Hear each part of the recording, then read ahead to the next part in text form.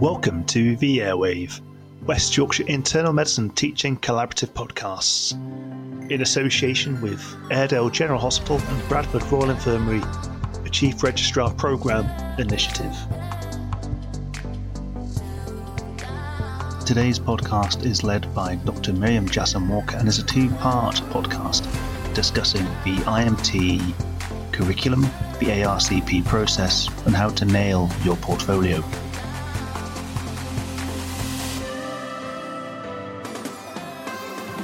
Hello everyone, my name's Miriam. I'm one of the IMT 1 doctors working at Airedale General Hospital currently. So on today's podcast, we're going to be talking about the portfolio, the lovely portfolio, and some tips and tricks to how to meet the requirements that you need for ARCP. So we're going to focus this mainly towards IMT 1s. It is very similar across the board. We will, of course, mention the differences. But first of all, I'd like to introduce the two other people who are on the podcast with me. So Chloe. Hi, I'm Chloe Cherry. I'm a IMT 2 at Bradford Royal Infirmary currently. And Mark? Yeah, so my name's Mark. I'm the Chief Registrar at Airedale General Hospital, and I was, till recently, an IMT 3. Well, recently, about 6 months ago now, was an IMT 3. So I've gone through the whole process. I like to think I know it to some extent, so hopefully I'll be able to add some insight as someone who's got to the end of internal medicine training to provide my perspective on the matter. Perfect. So anyone who has done F1 and F2 in the UK will be very familiar with Horus. That's the previous portfolio, and what we're going to talk about is the NHS e-portfolio that we use for IMT. So largely there are a lot of similarities between what people have done for F1 and F2, but we're going to go through the differences. So one of the similarities is obviously making sure that you've got your educational supervisor and your meetings. Chloe, how have you found sort of nailing down your supervisor and making sure they're available for meetings? I think a little bit more complicated than maybe it should be. I don't think I was particularly blessed with a supervisor that was that easy to contact, unfortunately. But no, due to no fault other than that he was mostly a research physician, so did very little clinical work. And actually I never worked directly with my educational supervisor. But I do know obviously other people that have had placements with their supervisor, and you that's way more helpful, I think, working directly with them than and building like a rapport that way rather than just meetings that are like every now and then, quite sporadic. He was very receptive to email, and all the meetings that we had arranged he met, and we had them, they all worked out. Perfect, yeah. And one thing that I've recently noted is that there's an interim checklist that actually isn't mentioned on the decision aid that they do like you to complete. The deanery has emailed this through, so it's not like we would have missed it or anything. But yeah, so just something else to note as well. One thing I will say about the interim checklist is a little bit variable in terms of how it's completed, and you'll tend to find that a lot of stuff won't be on there already because you've not had much time. You're 5 months, 6 months in, and someone's asking you where you are with regards to mini-KEXs, CBDs, your MSF. A lot of that stuff won't be built in yet. So the interim checklist is useful to some extent to give you a bit of a reminder about where you should be aiming for, but it's probably not the most useful component, or certainly I didn't find it useful during my time as an IMT. Yeah, and I think obviously you spend like the first few months kind of getting your feet that ground, don't you? And like getting to know the hospital and the consultants that you're working with. I think that time is built getting to grips about how stuff, and then I think all of a sudden they're telling you need to have done half the stuff, or even maybe more than half, because your ARCP is going to be in like early June. You need to have had all this stuff kind of done, and you're like, oh gosh, there's so much left for me to do. I would just say, just don't panic about it. It comes with that time of building it into your everyday practice of like, once you're a bit more settled, I think those first few months you don't really do a vast amount for your portfolio, not for any reason other than I think you're just not as easy to do, because once you don't know who's receptive, or you don't know how to ask, and you get a bit more comfortable with people, don't you? I think that's and one thing I would say is, in my experience, a lot of people ramp up their portfolio, so you'll find that the first 4 months will be reasonably quiet, and then you might find that the second rotation you get a little bit more educational content done, but actually on the third rotation that's when things really tend to accelerate. And that's because generally people want a bit of opportunity to get to know a system first and know which consultants will be receptive to educational work. There are some consultants who you'll find you may work with more often who actually are not the best people to be providing educational supervision in the sense of CBDs, mini KEXs, all of which we'll talk about. It takes time to learn that about each hospital. So expecting, to have 3 or 4 mini KEXs done the first week is not reasonable. But when you find that person who you start to get on with and you can ask those questions to, you'll find that slope is logarithmic and goes off quite quickly. Yeah. Yeah, exactly. Yeah. Moving on to our general capabilities in practice, or SIPs. So this was quite similar to, again, comparing it to Horus, the kind of points that you needed to hit. So Chloe, how did you feel about mapping your learning events and other parts of your portfolio to these? I think I was quite lucky in that I'd mapped quite a lot in my foundation years. I think you still do the kind of mapping process, don't you, in the foundation years. I just really, every time I submitted something, whether it was a mini KEX, a CBD or a reflection, I looked through what it fit with and I tagged 1 to 3 things, depending on what it was. And I did it for every single thing that I did, and therefore some things had a lot tagged to it, some things didn't have much. And then towards the end, when I was going to ARCP, I then looked at which bits were missing and specifically tried to find things that I could do for that, come up with ideas, even if it was just a specific reflection on that area and something I'd learned or seen, and then tried to map it to that. So it's about recognising where those gaps are, but I think doing it right from the beginning, every time you submit something, just tagging it. I completely agree with that. And I think I know a couple of people who actually don't do any of the tagging until they get to just before ARCP, which personally I think is a bit of a minefield. Mark's waving. I'm certainly that person. And that's one of the things is that there's several different ways of dealing with this. And Chloe's mentioning probably the safer and more common way. But as someone who I tend to get quite involved in my clinical work and just focusing on that component, one of the challenges for me is actually getting that stuff done on a weekly basis. And actually, because of your on-call schedule, that can be even more of a challenge.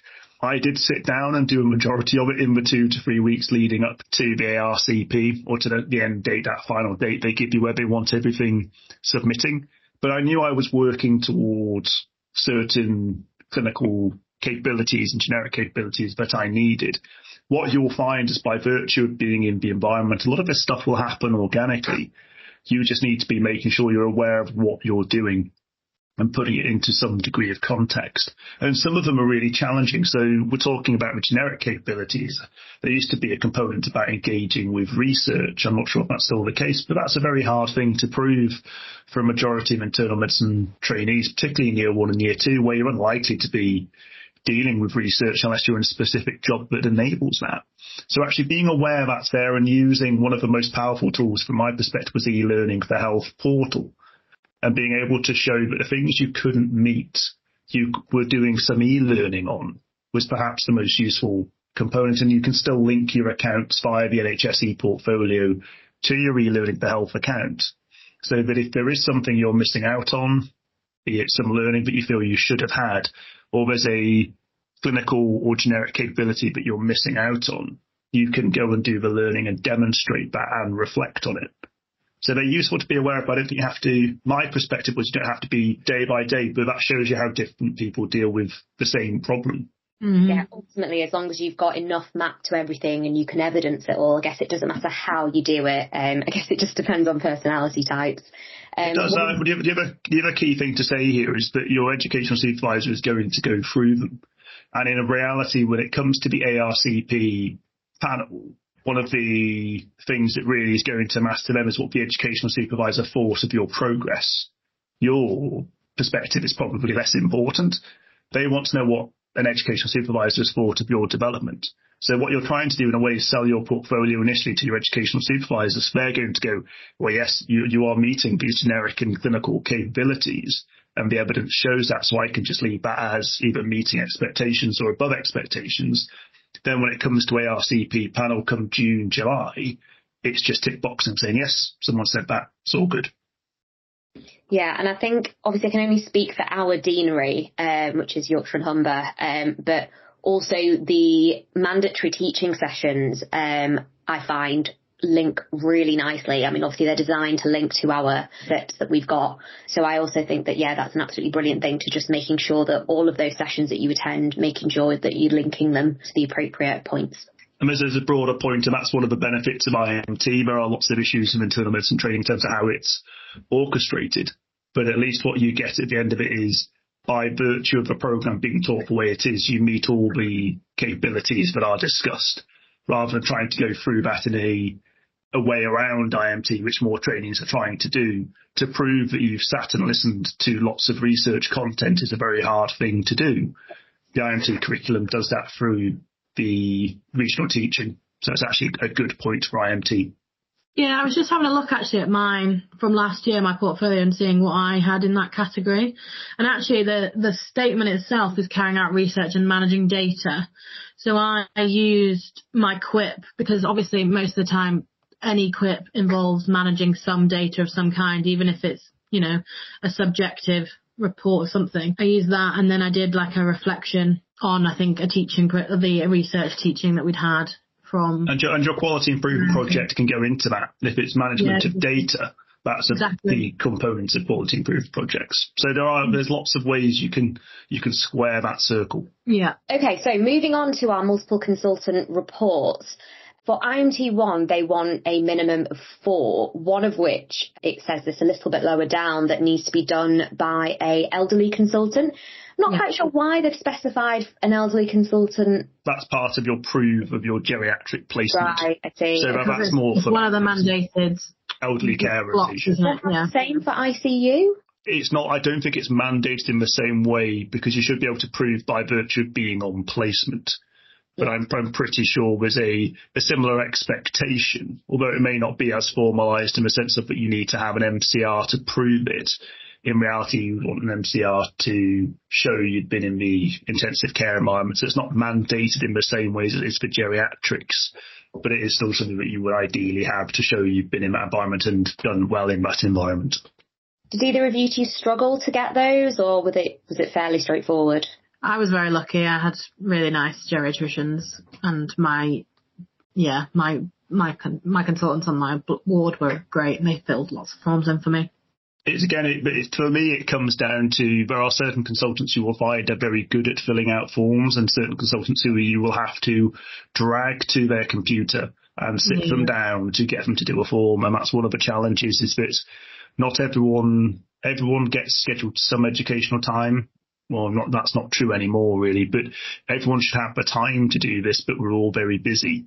And some of that is about making it as easy as possible for people to sign forms off. So even presenting them on the day, not so much for MCRs, because obviously that's a bit more difficult, but mini-CAEs and CVDs, taking the form physically to people would always work slightly better. I found it as a very variable depending on the consultant. So I would normally know beforehand which consultant I was going to get to sign it, because I knew what they were like with signing things on the portfolio. So it is a bit challenging sometimes, but generally speaking, you know who you need to target, and it's just a case of targeting them regularly and getting them to fill the form out. Yeah, I would also highlight that the MCR has lots of different areas to it. So I have had issues before where a consultant was like, I feel like I need to spend more time with you before they can fill it in. So it does, I think, need to be someone that you kind of regularly work with, which obviously makes it more complex, but hopefully you're doing a whole block on elderly. Hopefully that gives you the time to do that. I think it's more difficult sometimes then with the other consultants getting the MCRs, because you might not see the consultants very often ever again. Like in your other placements, they might do like a week on, and then they might have 8 weeks where they're not doing any clinical work, depending on what you're doing. So it's about kind of early on in that week, maybe with the consultant, if you're there for the whole week, it's like highlighting, this is a form that I need filling in by the end. Can we do things together during the week so you know me? And I think there's an important caveat here, which is something that came unstuck at one of my ARCPs, is that it can't be one of your educational supervisors, which is actually something that will slip most people's mind, because again, it's on the page break, as is very good on this gold guide. Everything's on a page break. But in reality, your educational supervisor may provide you clinical supervision. And that's actually increasingly common because the amount of people willing to do supervision is reducing. So if your educational supervisor is also your clinical supervisor, you may have more problems there. Certainly that was the case for me. In terms of getting MCRs, it's 2 per rotation is the upshot of it in terms of before ARCP. So it should not be a significant problem. And if you work in the acute environment, I know certainly is the case now, hospital, you should be able to form relationships with a consultant that are good enough to facilitate that. So one of them could be one of your acute medical consultants who you work with on call, and a second can be your dedicated consultant clinical supervisor for that environment. Yeah. So I think the takeaway from that is just make sure that you pick your consultants wisely, make sure they know you enough, and make sure you get enough by the end of the year, really. And they're not your educational supervisor. And not your so that's something that's slipped, not just to me, I know that's slipped to other people. Something to be aware of. Definitely. Okay, so moving on to multi-source feedback, the infamous MSF that everyone sends around to each other. Requirements for this is you need a minimum of 12 different raters. So you need 3 consultants, and you also need a mixture of medical and non-medical staff. In terms of the time frame you need, it needs to be within 3 months, and ideally within the same placement. And then ultimately your ES has to release those for you before you can see them. For me, I actually struggled to get the number of consultants, and it's not that they wouldn't agree to do it, it's actually signing them. It's having to kind of, oh, please, can you sign this form that I sent you last week? And it took a little bit of coaxing and reminding people, but other than that, it wasn't a problem. Personally, I quite like to do them relatively early, just so they're done, so it's not something that's hanging over your head. But how do you feel about it, Chloe? Yeah, I agree. I think getting it done as early in the first block. I think actually it's a good thing to do in your first block when you don't know many people, but you're trying to get to know everybody, and then by the end you actually feel like you've part of a team. You do. It's like those. It takes that 2 months to get settled, and then 3 months to actually feel like you're doing okay, and then the 4th month you kind of feel like, oh, I actually know what I'm doing, and then you move on. And then so I think I would add, Miriam, did you not send me one about 2 months into the rotation? if I remember properly. 2 months is appropriate. I'd worked with you a decent amount by that point. I know, but I mean that's the thing, is people do it in different speeds. So I was told, and I think it was the way at Foundation was generally speaking, you would wait till the end of your first rotation to do it. But I was then told by my educational supervisor to do it on the 2nd rotation going into the 3rd, which made it a bit more tight. Something that we know about the MSFs is that in reality, if there are problems, it won't be on the MSF, it will be somewhere else, because you're not going to ask people who like you for feedback. So those are the people you're going to ask. You are not going to ask people who you think will give you bad feedback for feedback. And that is one of the issues with the multi-source feedback, is it's multiple sources, but sources you're choosing. So in that way, if you get to build rapport with someone early and you feel that they would give you feedback which is appropriate for you, why wait? Might as well get started. But the MSF problem is partly due to who you pick. And because you get full say, you get to choose in many ways the feedback that you're here to. And it's only one during the course of the whole year. So it shouldn't be that hard to do. And if you get 3 months, you can split it over 2 rotations. So that was what I certainly did for my IMT2 MSF and my IMT3 MSF, was wait till I was switching rotations. I got a good relationship with the nurses on one ward. The consultants would then move if I needed extra numbers. But in reality, I'd expect the previous rotation to have fully completed the MSF, so I didn't need any further raters. I do think it's important to stress, Mark, that make sure that you do pick people that you have a good rapport with. I do know people who have just sent it out blindly. Sent them out blindly to people and then had some less than positive results back, meaning that they needed to just redo the whole thing. So yeah, I think it sounds like a given, but I think if you don't think it through as much, that you don't realise the impact it can actually have. So yeah, very important to make sure you pick carefully who. And a bad MSF, from my own experience as an F1, a bad MSF can cause you a lot of problems. Even if you are clinically very good, if you end up with, the NHS is a funny organisation to work in. And there may be streams of people who have opinions they will not tell you about, and it will wait for an MSF form and then land itself rather unpleasantly on your e-portfolio. So no, I entirely get a point about picking the people that you know and people that you trust as well. People that you trust would give you good feedback, because that's important as well. 100%. Yeah, I don't think that often nurses need like 360 feedback, physios and all sorts. So often, you volunteering your time to help them with theirs, they're happy to help you with yours. So. I mean, the other side of things is catch the wave, is what I used to say to people, is that when everyone starts doing it in your organisation, see that as the opportunity, because people are much more likely, if they've got a few to do, they'll sit down and do them all in one go. Whereas if you're the outlier and you suddenly do it in May, less likely to get the engagement. What you want is everyone sitting and doing them. And getting emails is often part of the challenge. So actually, if you all go around to the group and say, hi, I work with so-and-so on so-and-so ward, they've given me their emails, they're happy. You can do it as a little bit of a group in that sense, if people are happy to give feedback. I know that's technically not what I should say, but that's actually quite a good way of doing it, is doing it as a group. If all the IMTs are starting to do their MSF, you can be part of that wave quite safely. Yeah, brilliant. Okay, so moving on to our supervised learning events and acute care assessment tools, so the SLEs and ACATs. In terms of what we need for each year, they're looking for 4 each year specifically for those. And we've also got the new introduction of the OPCAT. I'm not sure what the nomenclature is, but I've been calling them OPCATs. Yeah, I'm calling them OPCAT. Yeah. So yeah, there's quite a few. So you've got your ACATs, your OPCATs, your mini-KEXs and your CBDs as all part of those. And you need 4 specifically ACATs and then 4 of the others, but specifically of the others, 2 OPCATs and then 2 mini-KEXs/CBDs. So yeah, that's quite a lot to be getting on with, really. Mark, how did you find that?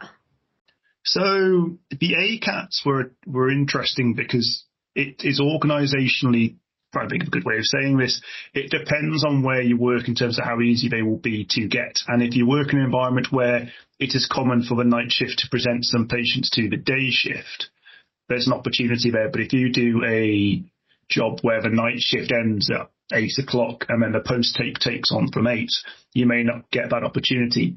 What I found, certain consultants dealt with this in different ways. So there was numerous times where I would just tell a consultant that I'd seen these 5 patients, I would like their feedback, and I will send them the form. And actually that worked reasonably well. With the right consultants, that worked really well. The other thing to mention about the acute care assessment tool is it can be new patients on ward rounds outside of the acute admitting unit. So you can be on your respiratory ward and do a ward round of the new patients with a consultant that you vet or you see prior to them seeing, and you can provide some opinion on the patient. So there are ways around it. It doesn't have to all be post-take ward rounds. Some of that can be, if you have a twice weekly consultant ward round, you can see the patients on a Tuesday and a Wednesday, and you can still do a component of the ACAT when it comes to that Monday or Thursday when they would normally come on a ward round. The CBD and the mini-KEX was more of a challenge in some ways because registrars, it was quite easy. Consultants, it was quite difficult. And the OPCAT, I'm sure we ought to have a proper discussion about the OPCAT because that is a real challenge and something that will be quite difficult. And I think is quite a big expectation from the JRC PTB to have that on there at the moment. ACAT's challenging, doable. You've got to dedicate time to do them. Identify a time and a person in advance. CBDs and mini-KEXs with the right consultant can happen quite easily. OPCAT's much more challenging. Yeah, I agree, Mark. In terms of the ACATs, I think I've done most of mine this year after a night shift, and it varies from consultant to consultant whether they wanted me to stay on and actually see the 5 patients and post-take them with them and then hand over the jobs, or some other consultants were just happy to, as you said, just me give them the list of the patients and just send them the form. And one thing I would say to that sort of point specifically is the consultant variation can make life quite difficult. One of my gripes about where I was working previously was I stayed till 11:30 doing a ACAT with one of the consultants who then did not sign it. So 4 months later, I was still chasing them to sign it. I sent them the ACAP 5-6 times. I said to them, I stayed very late to do this. And when we finally sat down prior to ARCP, they said, I can't remember it, so I can't sign it. And this is one of the issues I have with IMT, and part of the reason why it's important to talk about these things. You need to identify the consultants who are likely to sign stuff off. And it's a really sad state of affairs. But there are consultants you will work with who are trustworthy and will sign stuff. There are consultants you will work with who will talk a good game about signing forms off and then not sign them. And as a group, it's important you're aware of who they are. And that sounds slightly cynical, but I think as someone who's gone through IMT and had lots of heartbreak from doing great educational opportunities with consultants to then not have the form signed at the end of it, this is a transaction. An educational transaction. We do the education, but I need the portfolio bit to demonstrate that. And some consultants still see that everything is just on their end. I do my education, I walk away. The portfolio is how we are all assessed. So that's one of the horror stories of how ACATs can potentially work out. And that's why when I do ACATs with juniors now, even though mine can't be on the same level as the consultants' ACATs, I will always say, you tell me which patients you've seen, I will go and verify your plans. You do not need to stay here. Because being there to talk about the patient benefits the consultant, it doesn't really benefit the trainee to the same extent. Bit of a horror story. I'm not going to say who that was, because I'm still very upset and frustrated about that now, even 12 months after the fact. But that's the reality of of some of the bad practice that does go on with ACATs. So make sure you know which consultants are good at it. Yeah. Talk about it as a group IMT. Yeah, I think highlighting as like colleagues about which consultants are good at filling in forms. I've done that, like going from a block to the next block, asking the people that have just been on it and you letting them know. It's just all about sharing that knowledge, isn't it? And one of the really sad, to come back in again, one of the really sad points is how that affects that consultant, a bit outside the scope of what we're talking about. But if you're a consultant or a registrar that signs lots of forms, I can't remember how many I got up to last year, but I think I did something in the region of about 200 Horus forms last year, because I'm someone that cares about that. And some of my colleagues don't have a login to Horus because they just don't do them. And there's a really sad effect of some of the consultants that don't want to get involved in education become a bit difficult to deal with, therefore don't have to. And the consultants who are great at education, I can think of lots of examples in our hospital, Miriam, that do, and they end up with more work because of it. Mm-hmm. So at the same time, being really receptive and thankful to them, having a really nice thank you from someone when I've sat down and gone through some difficult educational content is what sells that whole thing to me. So when someone is willing, you identify as a body a consultant who is really good for education, just make sure you keep saying thank you every time and don't abuse it. That doesn't generally happen. And I think it hopefully will go down the line, won't it? As in, you provide these great educational experiences and you'll encourage others to do the same. And then in the next few years that they'll be doing it for the younger, that's not the right word. The next generation. But that's it. We are all duty bound to provide education. And I think that's one of the things that sometimes we forget. It's part of the job. I wanted a good opportunity as an internal medicine trainee. I didn't get it, but it's my duty to try and make sure the next group of people do. So that's why I'm motivated in doing the job that I do. But anyway, that's talking about something entirely separate. But let's get back to OPCATs. That's a fun discussion. Let's go back to OPCATs. The OPCAT. So full disclosure. So obviously I'm IMT 1. I am yet to do an OPCAT. So Chloe, Mark, any feedback or advice would be, very appreciated. I think unless you're regularly working with a consultant in a clinical setting, it's going to be quite difficult to achieve in an outpatient clinic setting.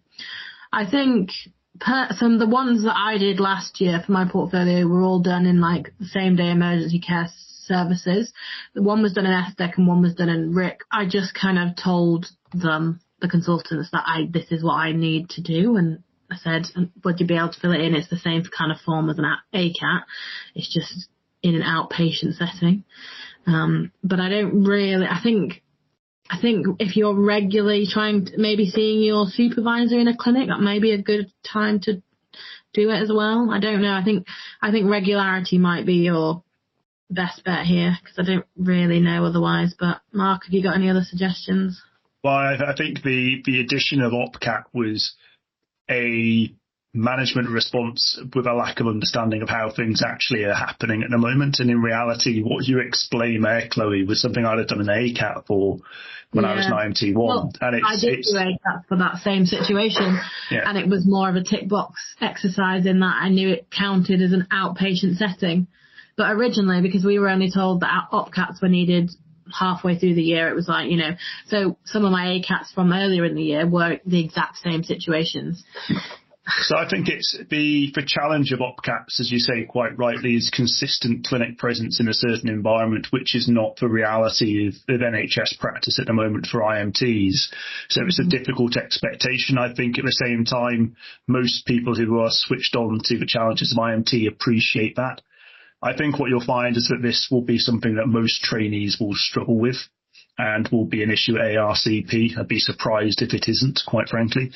In terms of how you go about it, because in reality as a trainee, that's all that really matters to you. It's finding a clinic that has good, consistent presence that you can be in regularly. And one of the things to mention about this is that OPCATs can be clinics that are not clinics by convention as we would normally think about them. So one of the examples of this would be doing a cardioversion clinic. Technically, that's an outpatient procedure list, so I would count that as being a clinic. Cardioversion, is it a dedicated clinic as I would think about it? It's not really a clinic, but it's something that would count for that type of interaction because there's management before and after. At the same time, there are nurse-led clinics that are more consistently available, which are options as well, but it is a real challenge. It's about finding a consultant you get on with and trying to get to that clinic more than once. You can split the OPCAT over multiple sessions, but that again assumes that you are regularly going to be in a certain environment. And another example I will give for most trusts, there will be a plural clinic, there will be outpatient procedure clinics that are quite good for that because they run consistently, and there's also a benefit to you going from a procedural perspective. So plural clinic was one of my OPCATs. And in reality, I was going there for the pleural aspiration and pleural drainage. I wasn't going there for the clinic management, but in reality, it all counts as the same metric. So there is that way around it, but this is going to be a real challenge for people. And you need to identify the clinics. And again, we talked about, as a group of internal medicine trainees, identifying which consultants and which clinics are good for this. There will be some. I'm sure in Airedale there are some. I'm very sure in Bradford there will be some. But getting yourself there consistently would then be the next challenge. And having a consultant with then signs the form. Yeah. And I think the difficulty is in knowing where that stuff is and when it's happening. I think there's just no clear structure, is there, or knowledge of when these things run. I don't think that helps us out. I think it's a lot of really hard graft for the IMT trainees to try and find the clinics, and then you have to experience it, and then you realise, oh, it's not quite what I thought it was going to be. They're not as receptive. I'm not as involved as I was hoping to be, or they don't fill in your forms, and then you're back to square one again, and you've lost your clinic session, and you've now back on the ward, you're back on call, and it's like, it just seems challenging. It is, and this is, I'm not particularly happy with the involvement of OPCAT because I think it assumes something that isn't currently going on. But in reality, it's there on your ARCP. You have to think of a way around it. And that can be through SDEC style clinics, so ACU. If you're in Airedale, I'm sure there's similar systems up in Bradford. There are systems to deal with that. But in reality, you're going to have a bit of a think as a group about which clinics could provide that type of opportunity. It's clinics that are normally quick, where it's reviewing patients, which is why ACU or SDECs are quite good, because that's normally what they chiefly focus on. But that's where procedural clinics are good too. Reasonably quick in and outs that you can see with a certain degree of independence. But it is a challenge. And I'm not sure how each area is going to deal with it. It will be a little bit based on your own local pressures. I know that up in Harrogate, for me, we had a clinic list that we would operate and we would share out so that we knew who was doing what clinic and where. But in reality, we didn't feed back how useful that was in terms of getting your educational sign-offs done. So this is a tricky area, and this is something that's going to be hard to navigate, and I think will be a sticking point for quite a few people, because getting to clinic is difficult enough. Getting to a good clinic and doing a good clinic experience is even harder, and it's not the reality of the NHS as it stands. Being as we're talking about clinics, I think we should probably move on to that. Nice segue. Lovely. You can podcast more often. You've absolutely nailed it. Well done. Thank you. Quick update on what has changed in terms of clinics. So the old IMT curriculum, I say old, there was an updated version from 2019 to 2023. So I'm sure everybody will know that there was a minimum of 20 outpatient clinics needed per year, with a total of 80 outpatient clinics in total for IMT3. On the 2023 update, that seems to have, I guess, they've maybe not necessarily watered it down, but it's less of a strict number. However, they do very specifically say that we should aim for those original numbers, but they haven't actually on the update specified a number. So I think all that will basically mean is, don't run around like a headless chicken if you're on 79 and you were, needing 80 by the end of the year. Just to quickly mention, I think different hospitals do it differently. At Airedale, I'm extremely lucky in that I get set SDT days, where I can use those basically to go in, and I'm not rotated onto the main rota, which means I'm not expected to be on the wards anywhere. So I can go to clinics. I can guarantee I will be able to have time to go to clinics. Like a real trainee. Like a real trainee, yes. I'm not sure that happens everywhere. Chloe, what's your experience with that? So it does now happen at Bradford. This was changed in August. It hadn't been done previously. So we do now get set SDT days. We get essentially, I think, the bare minimum. They're not even called SDT days. They're literally like clinic days. And we get the bare minimum. I think we get 4 per rotation. Gosh, okay, that's low. Yeah, and they're to get to clinic. The difficulty that we also have is that at Bradford, hardly any clinics run at Bradford. They're all at the satellite centres, which are around. So we have to then, which is fine when you're on you plan the day, but also it's just like contacting a consultant and hearing back, yes, I can go to your clinic. It takes time and process. It's not, you need to specifically email a consultant and be like, please can I attend your Thursday morning clinic? And make sure you never get an OPCAT in that setting, because that's, going back to the OPCAT thing. How do you ever operate and get a, decent clinical education out of that? And then sometimes they'll reply and be like, no, we've got no space. We've got like 4th year, 5th year medical students. There's not enough space for an IMT trainee.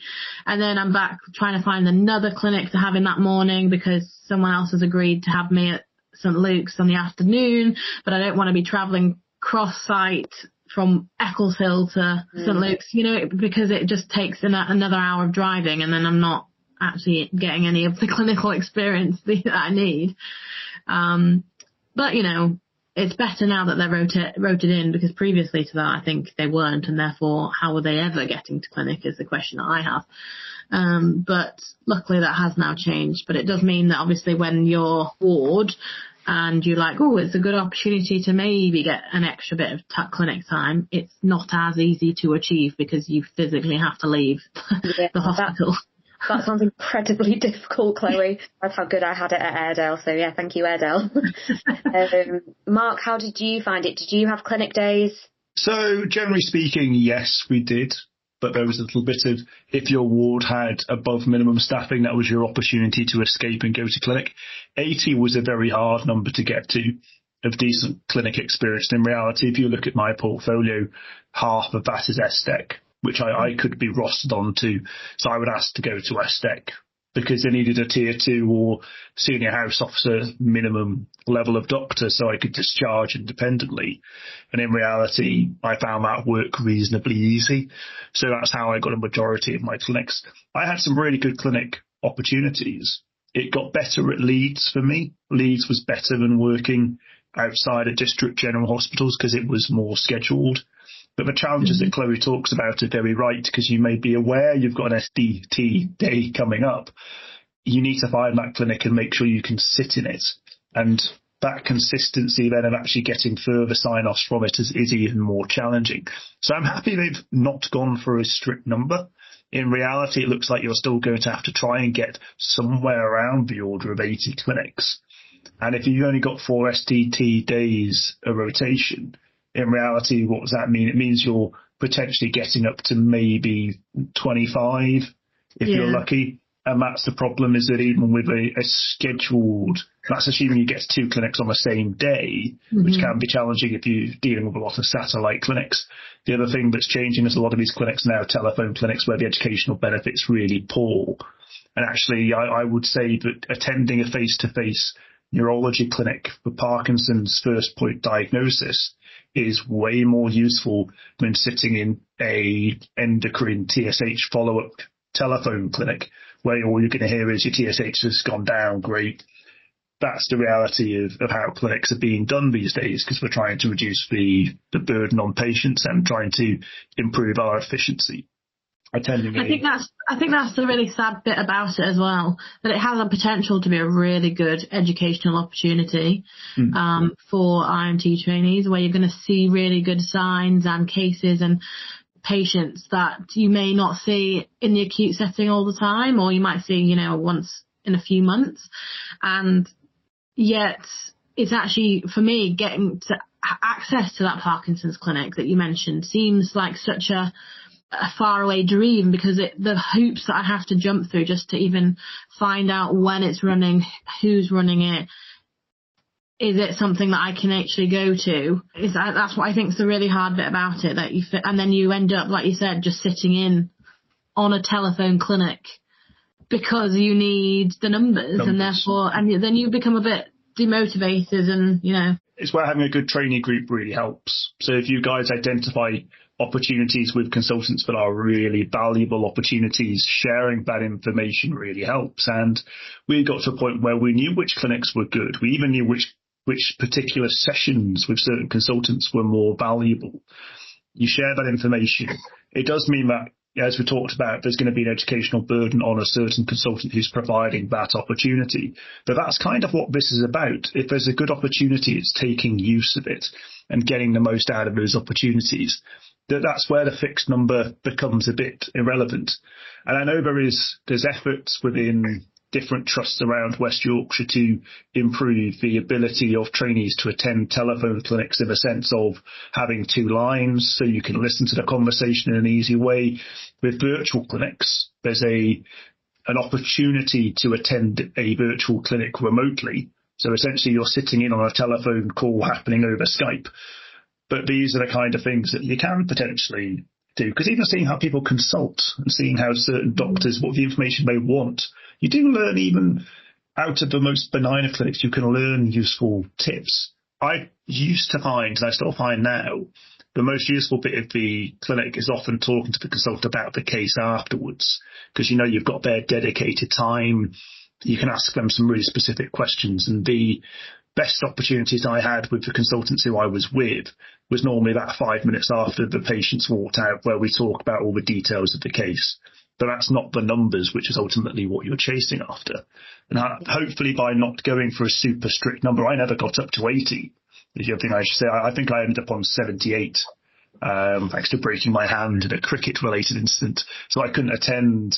I couldn't go to hospital, so I couldn't attend the clinics.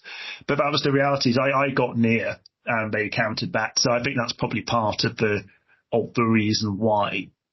But it's about experience as well. And you can get your CBDs and mini kexes from those opportunities as well. That's something else to mention.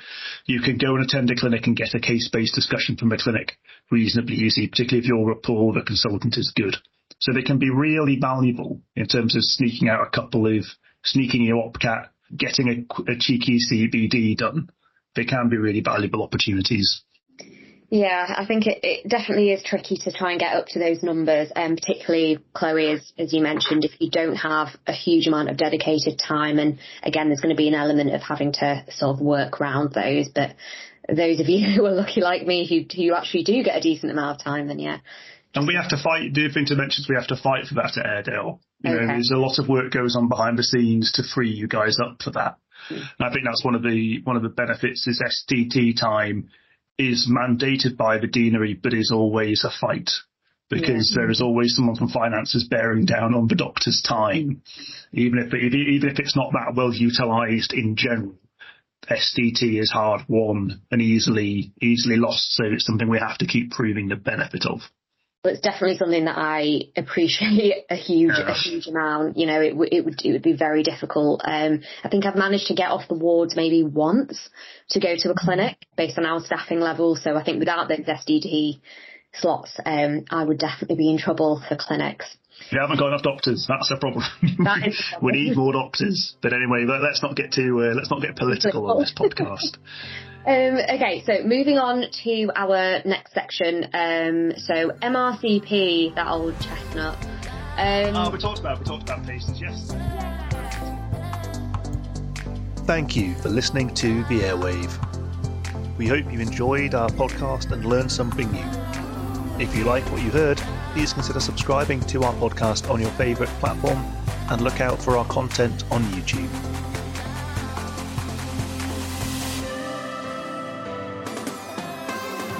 We'll be uploading part 2 in due course.